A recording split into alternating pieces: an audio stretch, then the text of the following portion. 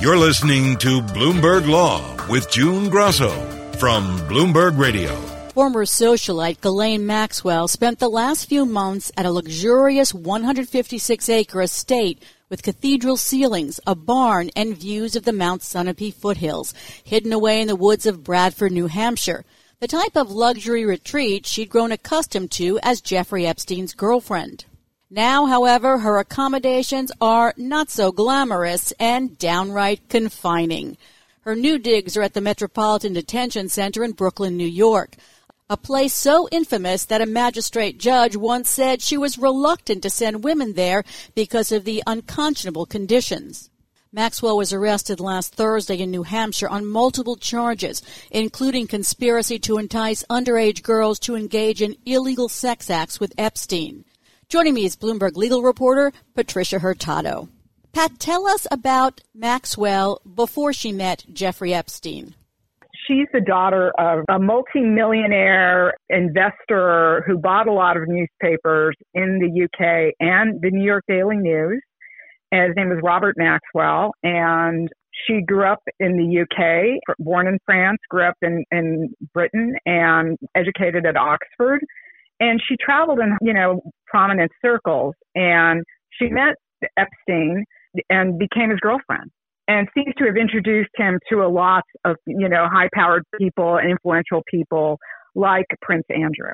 What was her relationship with Epstein like? She started as his girlfriend, and then allegedly it evolved into her sort of running this sex ring? Yeah, it's a very strange story that they dated, and then according to some of the victims of sexual abuse by Epstein, they call her as kind of like a procuress who not only ran his household for him, but also seems to have lured these enticed young women into Epstein's orbit, inviting them in, and then during sessions, she normalized what the prosecutor said was, aberrant behavior. She normalized massages that became sexualized, and the girls who are very young, underage, some from broken homes or very poor, would be finding themselves in the company of a woman who was there and they thought she was their friend, and then suddenly they're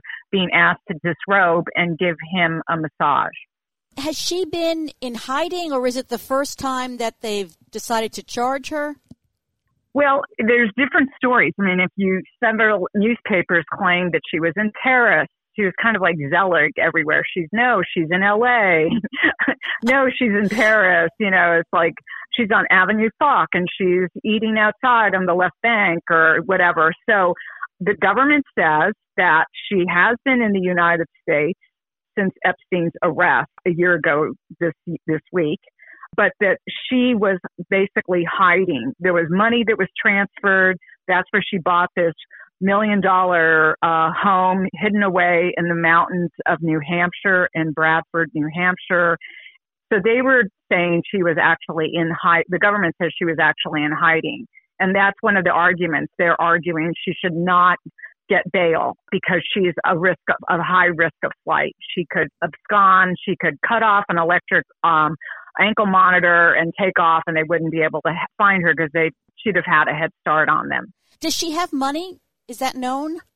It's unclear. The government does say that she seems to have been the recipient of millions of dollars transferred to her from Epstein's account. And there's a back and forth. It's unclear why, but it's like the transfers go back and forth. And $1 million will get sent to her, an account controlled by her, associated with Epstein, and then the money would get transferred back. This was all before he died in jail cell last year.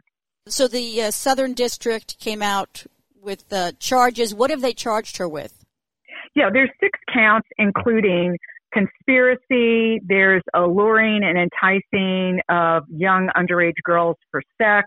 There's also a charge that she lied under oath during a deposition where one of these victims sued her, and she claimed to not know what they were talking about. So the government sort of added that on as an extra charge that she's also lied in criminal cases. It's interesting because they charge her with engaging in this activity between 1994 and 1997, when Epstein's case was brought for time period much later.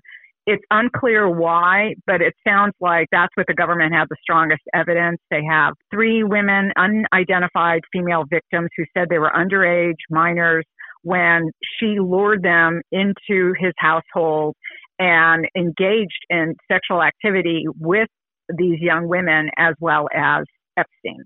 Where is she now?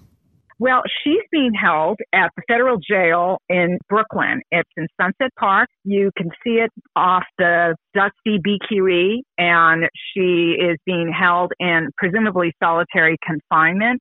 It's a federal jail that's been criticized for having terrible conditions, and one federal magistrate was presiding over conditions there she called so bad she likened them to a third world country's conditions.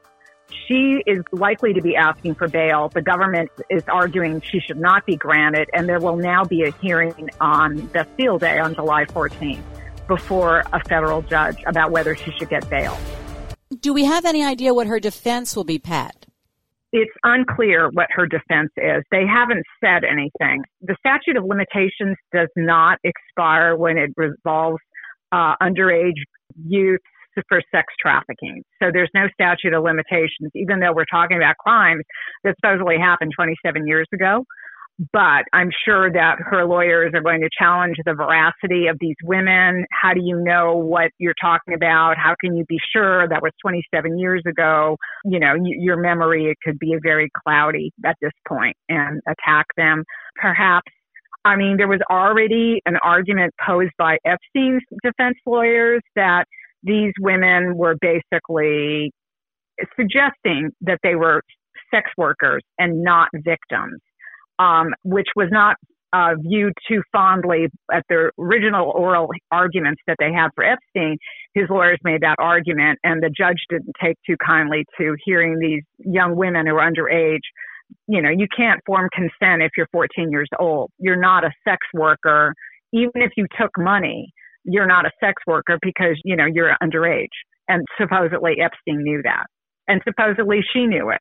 So there are so many questions that people are looking to this case to answer.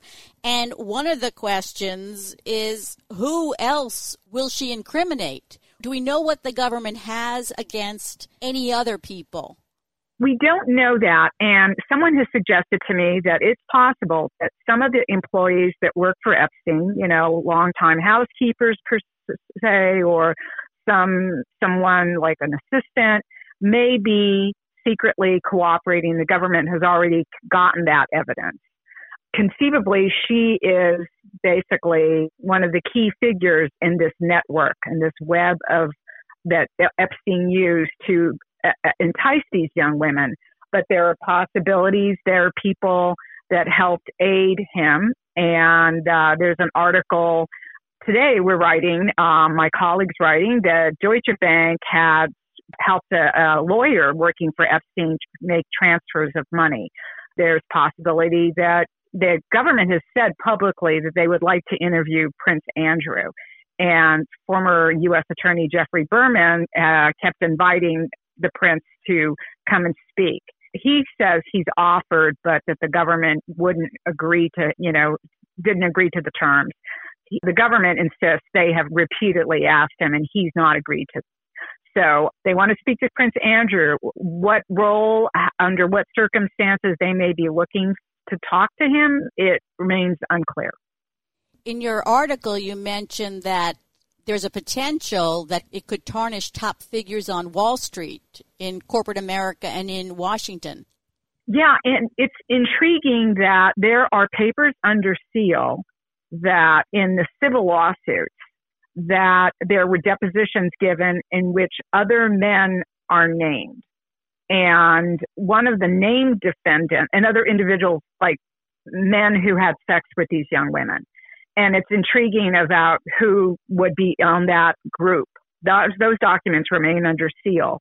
Do you make anything of the fact that prosecutors from the Public Corruption Unit have been assigned to the case?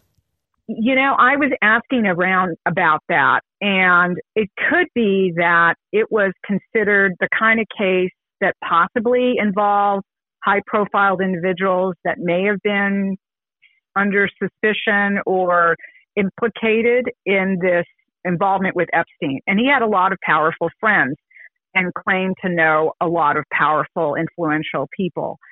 So it could be that was a consideration. The government decided to go with that unit that has had that experience in the past of dealing with potential high-profile figures. And we need to remember that this case also came after Secretary Acosta did a plea deal when he was the U.S. attorney with Epstein.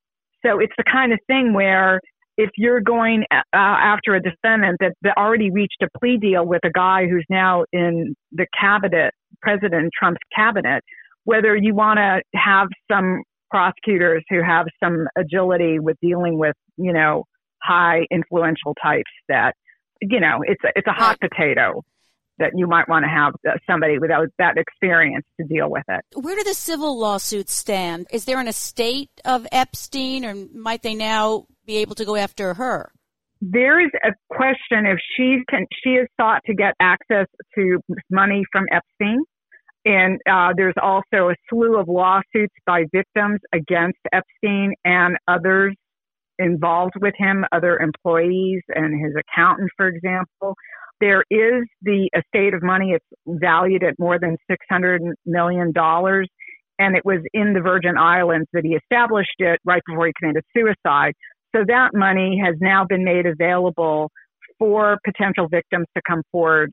And it's being operated by people who handled the World Trade Center 9/11 Victims Fund. So it's another pocket of money that's available to victims, and they can come forward confidentially that they can make a claim, and it's going to be less restrictive and less demanding for establishing a claim than would normally be required under a civil suit. And these women might get some financial recourse. Some of their lives have been destroyed, that they have never been the same since they were young girls that were already from maybe a poor background or a broken home or runaways. And then they became, victims for Epstein's scheme. And they've never recovered since then. Is there any talk that there might be a plea deal in this case because she has information that prosecutors may want? There is a possibility. I'm sure that the government would like to have her plead guilty and allow her to do some prison time as a result of a plea deal. Some people have suggested that since she's so high-ranking, she was a very involved, high-profile person in his world, she might know others, so they would certainly like to hear from her. However, they noted, it's the kind of thing like when you make a plea deal, you usually don't go after the crime boss. You might go after his underlings first and work your way up with cooperators until you get to the big top person. And since Epstein's death, it robbed the government of having him at the center. Now she's the second closest person to the center. I'm sure they would love to have her plead guilty, but whether or not they would let her walk away with too light a sentence doesn't seem possible. Thanks, Pat. That's Bloomberg legal reporter Patricia Hurtado. I'm June Grasso, and this is Bloomberg.